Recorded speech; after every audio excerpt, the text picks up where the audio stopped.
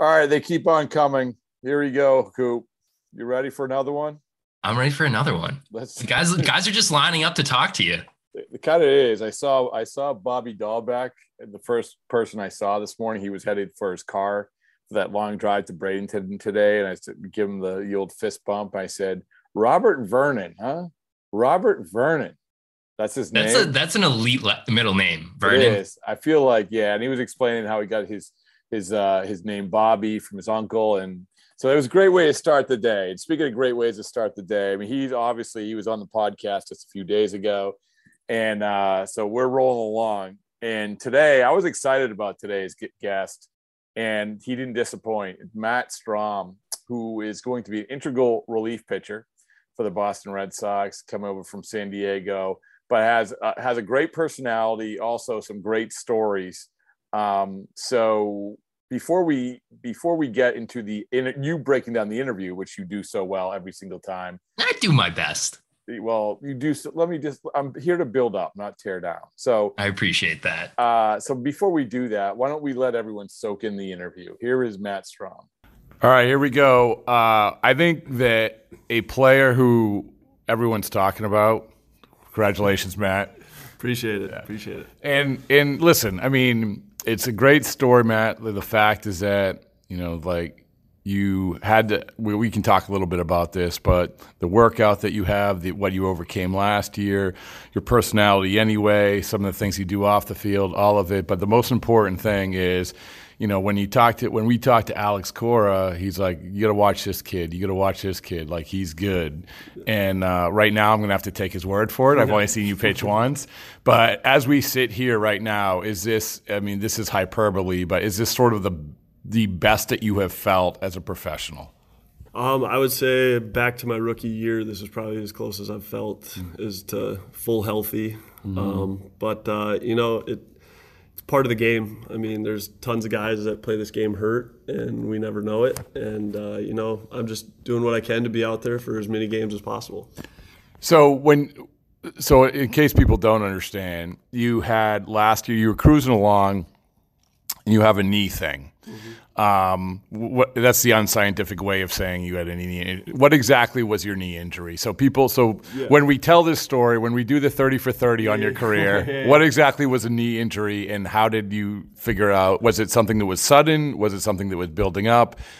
Talk a little bit about that. Yeah, so at the end of 2020, Dr. Kremchek in Cincinnati, I had a patella repair and fixed my knee with a return window sometime between 6 months is what I was told. And so was this a sudden thing, or was it just like, my knee's sore, it doesn't feel right? Yeah, so I actually tore it in July, the summer camp of the short season. Oh. I tore it that summer camp, knowing we only had a 60-game schedule. Doctors kind of told me it was a pain tolerance thing, that I could pitch on it until I couldn't stand it anymore, and then could fix it at the end of the year, and made it through the 60-game season.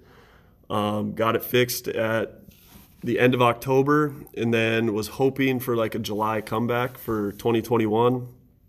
And as I was rehabbing, according to the second surgeon, Elatrosh, he thinks I may have started throwing a little too early on my program. And what happened was a bone spur formed in my knee, and it was causing me from being able to get to full extension. So any exercises where I needed to extend my leg were extremely painful, and I couldn't get all the way to full extension. So I tried pitching on it. It was another one of those things where the doctors over there at San Diego told me it's not going to get worse. You can pitch on it if you can.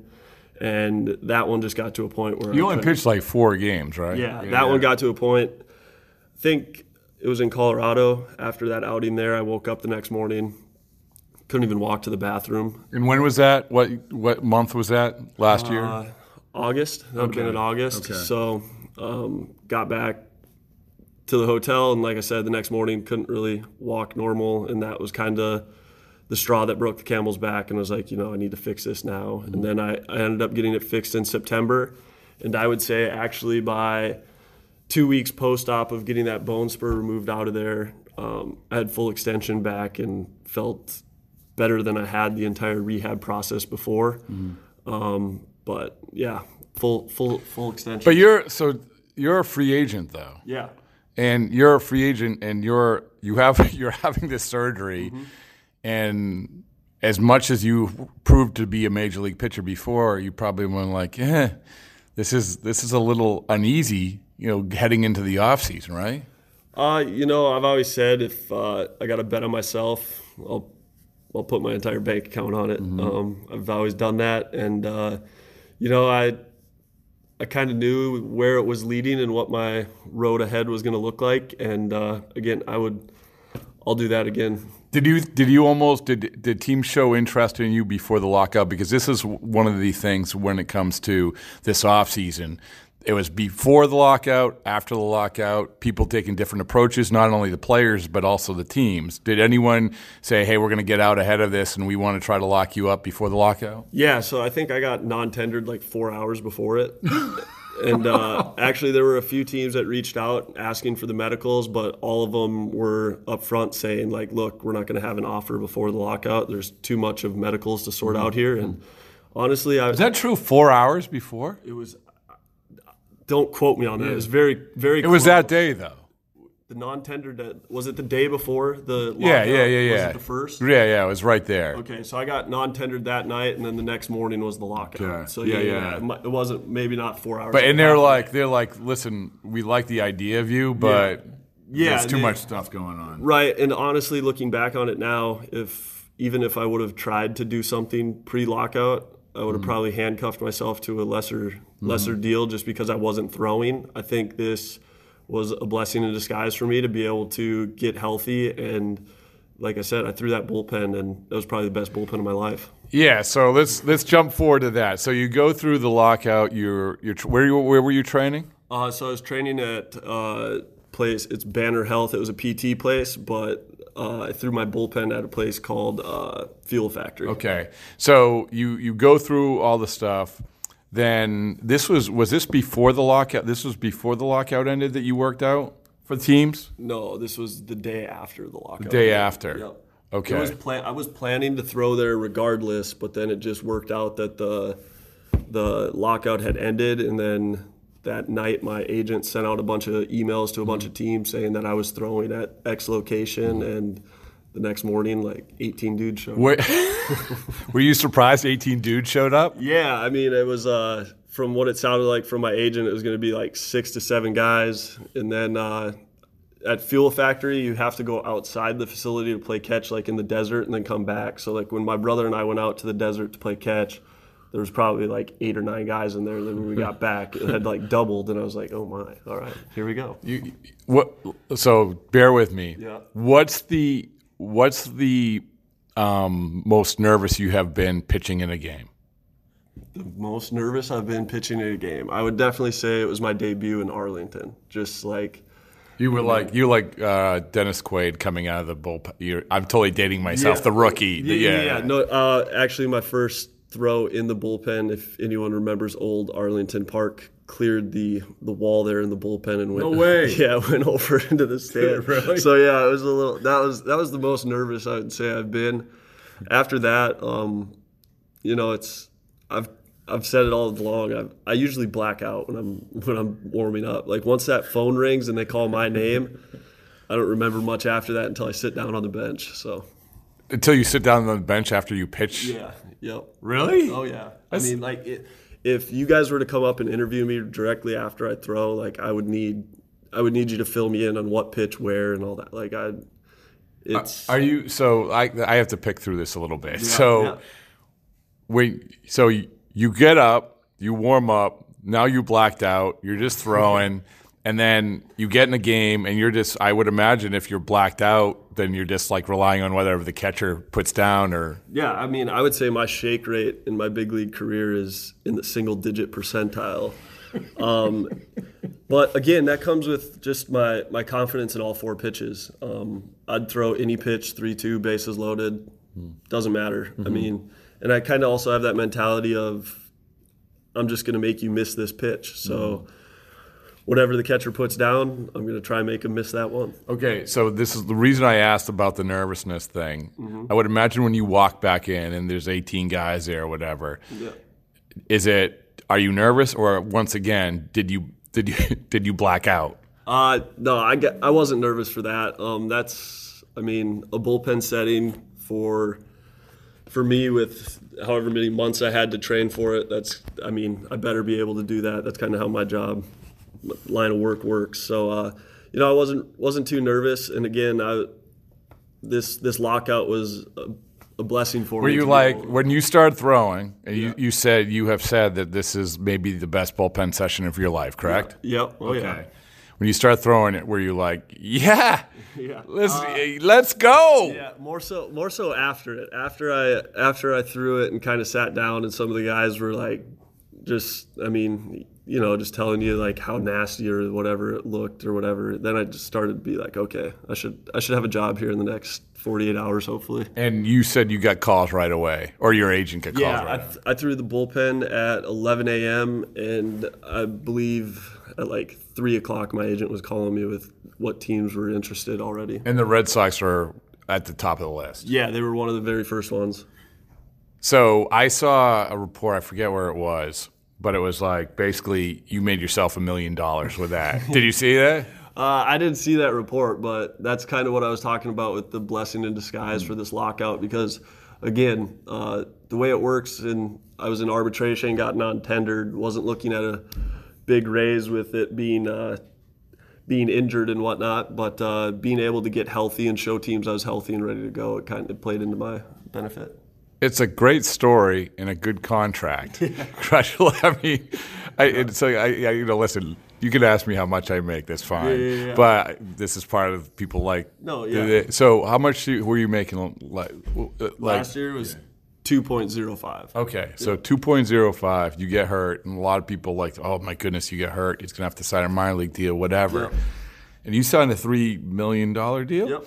And to show, like, I was thinking about this last night, and again, maybe this is tasteless. I apologize. No, you're good. Okay.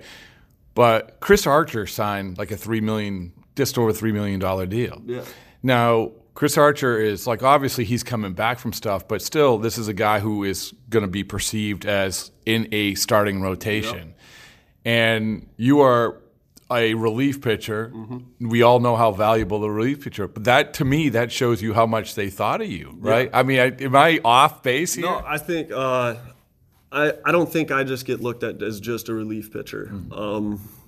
And I was not devaluing your lot. Not at all. I just think that's the way the game's going. Is guys who can start a game, go one time through a lineup, the opener, like we've seen it.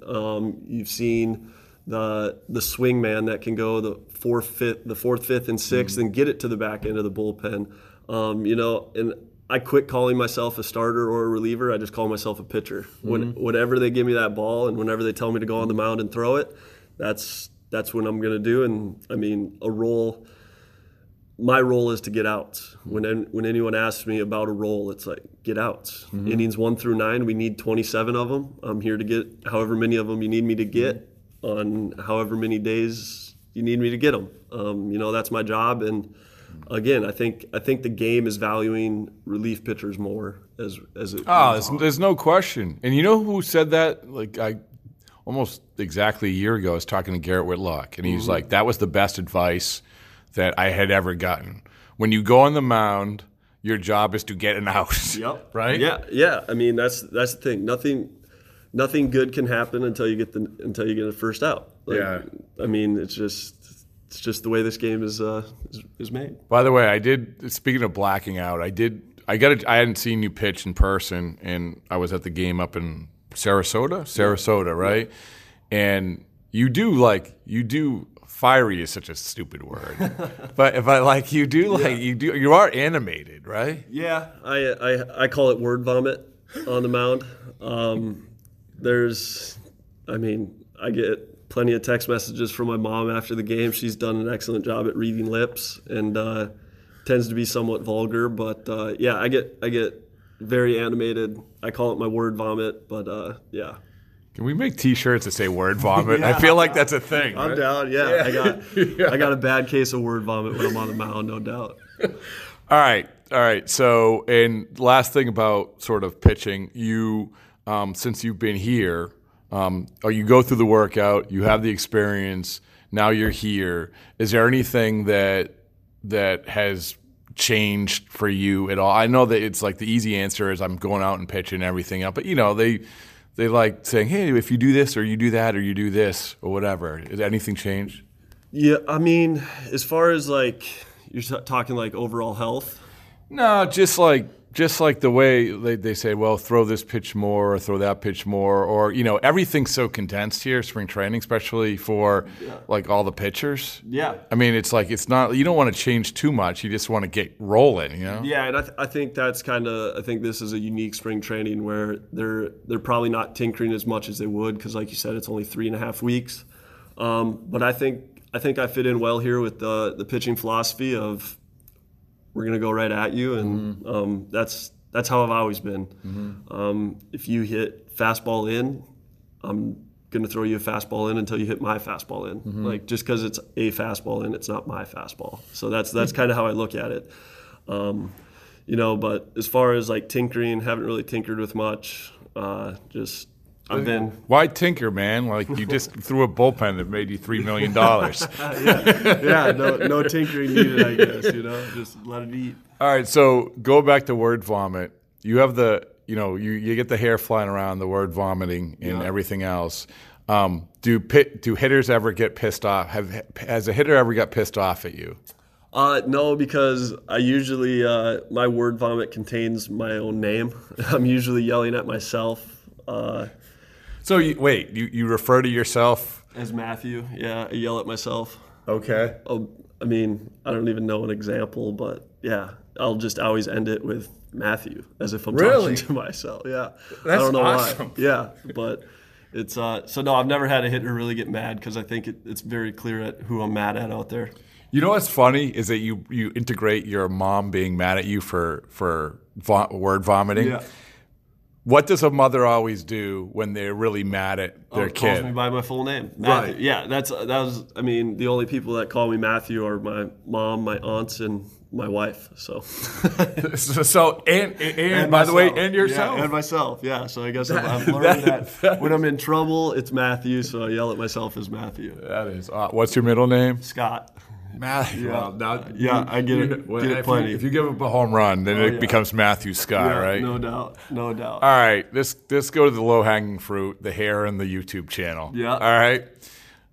Spin the wheel of you. What do you want to start with? I guess we can go the long hair. Okay. Last time you got a haircut?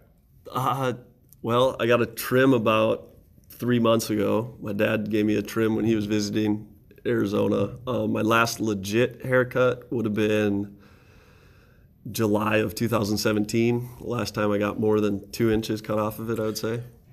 Talk to me about the commitment. Yeah. So the awkward stage is definitely the hardest part of it. I've tried to grow out my hair a couple times. Once in college, got to the awkward stage. Coach didn't like it, made me cut it. And then again, when I blew my knee out, and getting through the awkward stage was a lot easier when I was on crutches because I didn't have any obligations to look good for. And I also had except your wife. Yeah, and I had an excuse of not to sit in the barber chair, but actually long hair's grown on my wife. She likes it a lot. Really? Yeah. All right. I mentioned a couple times over the last 2 or 3 years of cutting it, and she said, no, I like it, keep it. So keep it. Okay, so do you like, could you, if you put it, we were talking about this on the podcast the other day. I forget what it was. It was about height or something. Oh, I know what I was saying. We were talking about Marcelo Meyer, the prospect. I said, the thing that's striking to me, I'm like, he has superstar height. And when I say that, I'm like, he's just about 6'2.5", right? And then so Coop, the guy, my partner here, it's like, well, I'm about 5'9". Yeah, but if you put your hair up, you'll be like 6'3". If you put your hair up, straight up, like. It's got to be an extra 30 inches, so I'm 6'3", so I would say I'm at least 8 foot. Have you ever dabbled in like the big man bun thing? Oh yeah, I always wear it. Yeah. Okay, I haven't worn it much out here lately, just because I haven't had time in a barber's chair to clean up the neck and the sides. But yeah, I wear it up in a bun quite often. Here's the breaking. This is where we're going to break news. What has your hat size gone to? How has your hat size changed? It actually hasn't. Ooh. I just stretch it. So we have hat stretchers in the. Okay. And I like my stuff really tight. So I always take a quarter and stretch it out. So it's it works. So do you people like players with long hair? Okay. It's a scientific fact, right? Yeah. Okay. I mean, I don't know if you feel like people have gravitated to you more. I think it just makes us easier to remember. It's like, oh yeah, that one. So before we get into the YouTube thing, I converse with another client of your agency, Joseph Kelly, right? Yeah. So we talk a lot about showing personalities. And I actually was just talking to Derek Holland about this, about, obviously Derek has a great personality. Yeah. And he said, he has a great story about a sick young man who basically had re-emphasized, hey, be yourself. Don't be afraid to be yourself. I feel like you're the type of guy, this is good, man. All this stuff that we're talking about, the word vomit, the hair, what we're going to talk about, the YouTube, everything. Yeah. It's good. Players should understand this, right? Yeah. But bear with me. This, one of the things I talk with Joe is that, players and teams for a long time they're like, But when you're a rookie, he gave this example the other day. When you're a rookie, they say, don't do this, don't do that, don't do this, don't do that. Yeah. Do you feel like we're cracking through this with baseball a little bit? Yeah, I mean, I think the younger generation, it's be yourself. Just because, I mean, if you're yourself, you're more comfortable, and then you're going to play better. If you're coming to the yard and you're worried about, did I wear the right pants, or just the little things that don't really matter that guys used to nitpick at.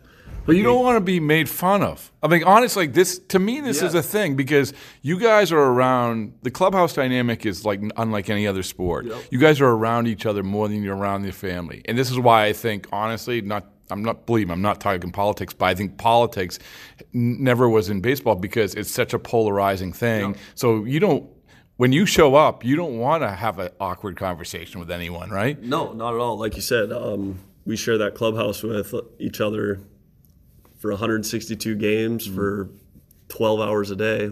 It's a place of comfort, and I think that's kind of what guys have leaned towards is you just got to be yourself here, be comfortable, but be respectful. That's the biggest thing is these young guys, I feel have learned that you can be yourself, but you got to respect. When Chris Sale walks through that clubhouse, you're goofing off and he's in a serious mood. It's time to be serious, or anything like that. Or if he's goofing off, goof off with them.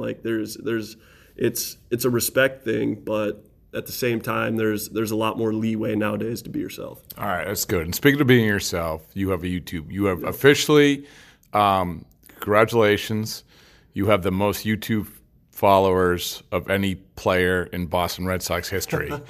Awesome. So talk a little bit about this, and I appreciate you taking this time. So talk a little bit about the evolution. The floor is yours when it comes to your YouTube channel. Yeah, so actually the way it started was my brother got me back into baseball cards 2018, 2019. And Phil Hughes, one of my ex-teammates in San Diego, he started his own YouTube channel called Phil's Pulls. And my brother and I would watch him open up all these boxes. And then when 2020 hit and fans weren't allowed to come to the stadium anymore, I pitched the idea to Phil, and Phil thought it'd be a great idea, so I gave it a go. And like you said, it's 7,000 people that want to sit there and watch me open cards. And when did it start? That would have started July or August of 2020. Okay, and give me the name of it. Strom Stadium Pulls. Okay. And so you film it, and you said your buddy Like he edits it up? Yeah, okay. yeah. I just I video it on my phone, and then I cloud share the video to him, and he edits it and posts it to YouTube. What's been the best episode? So here's the other thing about me. I don't watch my episodes. Oh. I don't. And like, no offense to this, but like, I don't like listening to myself. So I don't listen to even the show I do on Bally Sports called The Card Life. Producer sends me the video to share with my mom and my wife because I don't watch. Like, I don't know. I don't like watching myself. No, and listening to myself, I don't so. believe me. Yeah. I don't listen to myself, and neither does anyone else. So but my favorite pull on there of one of the episodes was a superfractor Pete Alonso I hit. That was one of my last videos of 2020 actually, and hit a superfractor on card auto. That was really cool.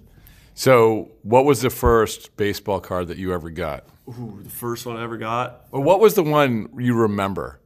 The very first one I remember as like one of my first cards that I displayed was a pro debut Kirby Puckett card. It's like his first minor league jersey. It's I have it in like a plaque, like a screw-in plaque. It's pretty cool. Do you really? Yeah. Good for you. And then otherwise, any Erstad card growing up.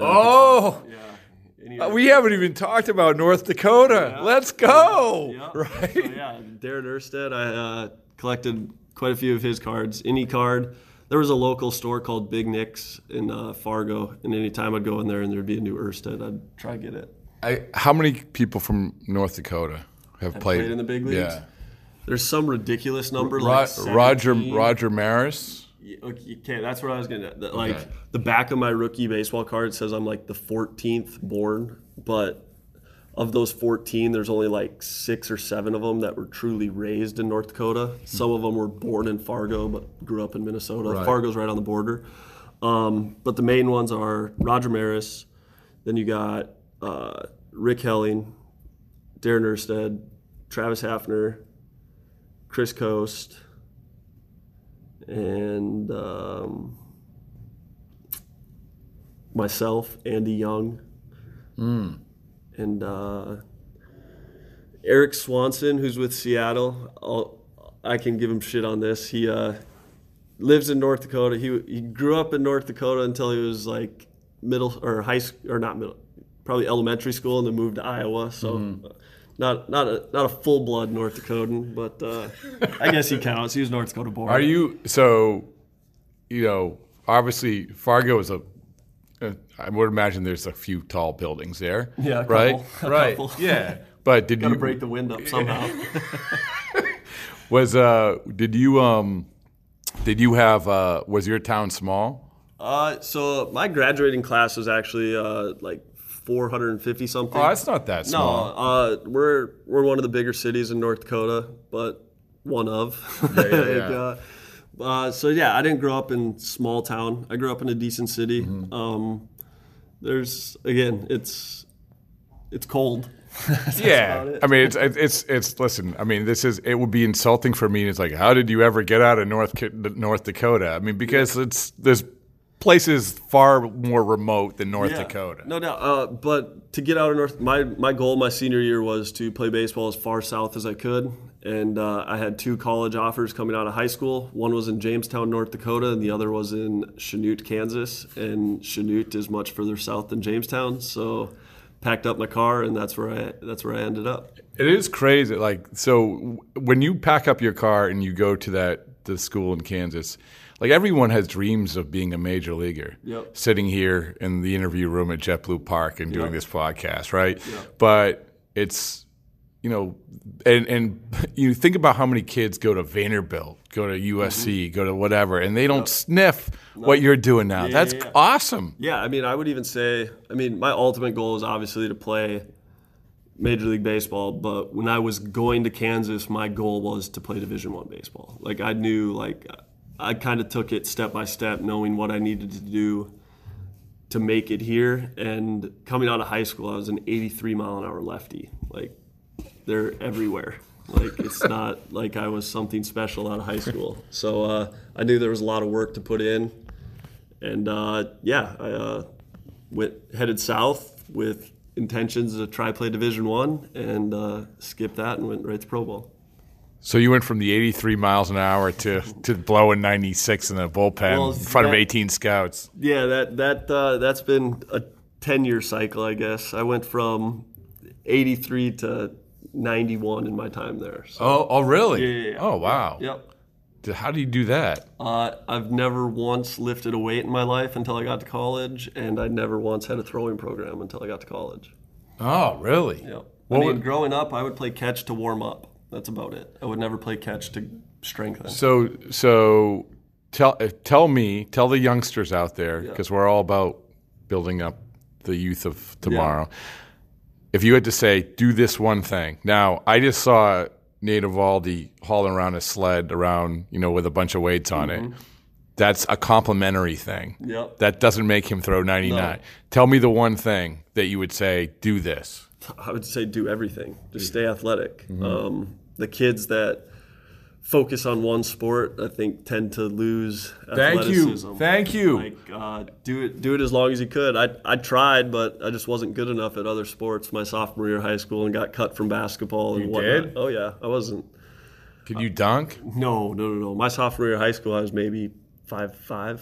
I wasn't very big. Oh, really? Yeah. Okay. Yep. So, no, I would say my one piece of advice is stay as active as possible, do everything. Do as much as possible. There's an actor from North Dakota? Yeah, he the dude in why am I blanking on his name? Fergie's ex-husband. Yeah, I'm blanking on his name right You know what? He came up to the broadcast booth. Okay. I was doing the game up in Toronto, and Joe Castiglione, the legendary broadcaster I get a chance to do these games with, and Josh Jamal, right? There we go. I could see I knew his initials. I was like, it's JD. I was like, I know it's something. And the highlight of that was he was still married to Fergie at the time. He's like, the highlight was, but he was telling the story. This is a great story that he lied to his parents that he was going to like Los Angeles for dentist school. Yeah. Right? And then he's out there acting. Acting.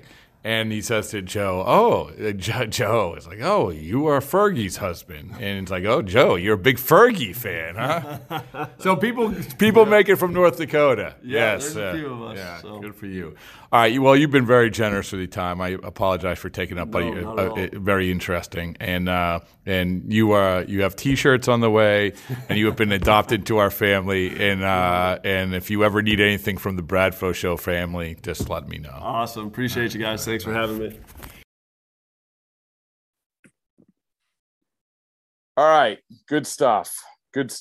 What was there was a lot to pick through. There's a lot going on there. A ton. Including like he blacks out. I like anytime you have a good. That was the first thing I thought of. So that the first thing you blackout story now. No, the first thing I think of is old school. It seemed old school with Will Ferrell, where he's debating. And he blacks out. No? I'll be honest, I haven't seen that movie in so long. All right. Anyway, go. Oh, I was just thinking of Joe Kelly.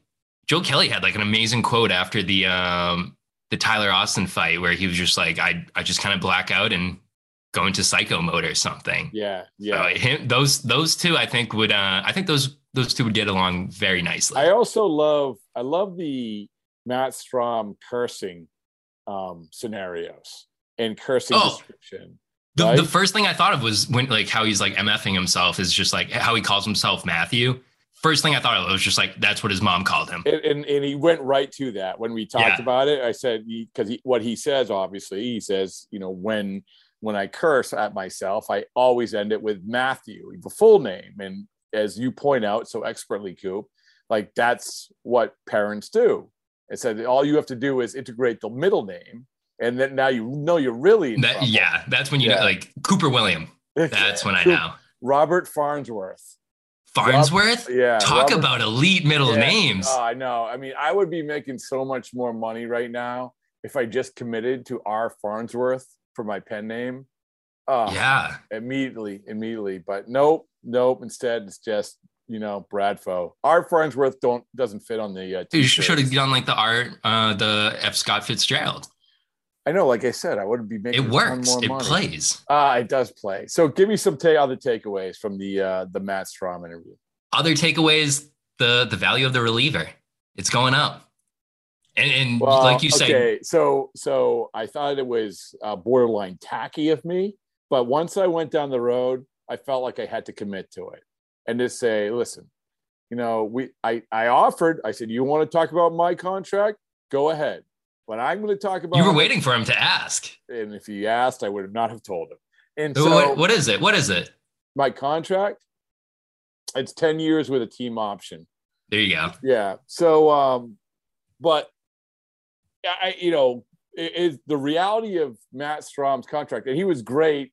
It's, so we're sitting across from each other and you can tell like he's engaged. He doesn't mind talking about it. He's just a good guy, man. Like we talk about Canadians all being nice people. I think North Dakota is a nice person. I mean, no disrespect to North Dakota, but it's basically Canada, no? Well, that's what I felt. I felt like there's a lot of Canadian vibes going on. But so anyway, I said, you literally made $1 million off that workout. Maybe more, maybe $3 million. I mean, because that's going to be such a good feeling. Yeah. And if you have a bad workout, then you probably have to sign for a minor league deal, maybe, right? So he instead, a lot of people thought, okay, he has a decent workout. He has the major league experience. He's going to get around $1 million, $2 million, but no, boom. $3 million. And as I point out, did you follow where I was going with the Chris Archer thing? What, that he's more valuable than Chris Archer? Yeah, well, Chris Archer signed from the same thing. And like, that's unheard of. Chris Archer, a guy who is probably... I mean, how many seasons has he had now? Chris Archer? He's been around for a bit. No, I understand that. My point is that this is the guy who is being earmarked for the starting rotation of the Minnesota Twins. So in other words, he is a member of the starting rotation. He is making the same amount of money. And people say Bloom doesn't throw money around. I know. Well, so and there's a lot. It's just, man, like I said to him, he has been adopted. I told you we're going to adopt him, right? He tweeted out today that he's going to open cards up on the Monster, and if I can weasel my way into that, come on. Are you signing on for the adoption of Matt Strom? Why not? Okay. It'd be dumb not to. Well, okay. Well, I mean, the house is getting a little full. We have Alex Binelas. Who is Rod Binelas? I feel like I don't know. They have Alex Binelas. Shout out Rod Binelas. We have Alex Binelas. We have Matt Strom. I feel like Marcelo is only a matter of time. Nah. Oh. No, I mean, he's fine. Oh, he's fine. He lost bad in mini golf last night. I don't know if you were paying attention to the players' Instagram stories. Did Binelas beat him? Binelas put him on the spot. He posted the entire score sheet there. Okay. Oh, did he? Okay, there you go. Well, hopefully both of them come on the Bradfo Show terrestrial radio version on Saturday. They have invitations and they also need a car ride. So I might have to give them a ride because they literally don't have transportation from their hotel. Does Marcelo even have a license? When you're that good at baseball, do you worry about getting a license in high school? That's fair. Fair. Although now that I've been watching the Uber series on Showtime, I don't feel like confident in doing anything. In Ubering everywhere? Ubering anywhere. Anyway, Matt Strom, congratulations. You've been adopted into the family. You got a big contract, so you can build an extension onto the house. There you go. That's true. You're worried about people in the house. He can build himself a nice extension, an in-law. There's a lot of, and by the way, we haven't even mentioned the other emergency Bradfo show that dropped, right? Yep. So that was juicy. Yeah, I mean, so in case people should go watch or listen or whatever, actually probably just listen. But I saw Garrett Whitlock and I saw Tanner Houck sitting there, right? I'm like, here it is. This is the window. I said, fellas, pull up a chair. We're about to go all Conor McGregor, Floyd Mayweather. Here we go. Let's do it. And sure enough, they showed up. It was the best hype press conference in the history of the Red Sox locker room. That was like UFC 230, whatever they're on now.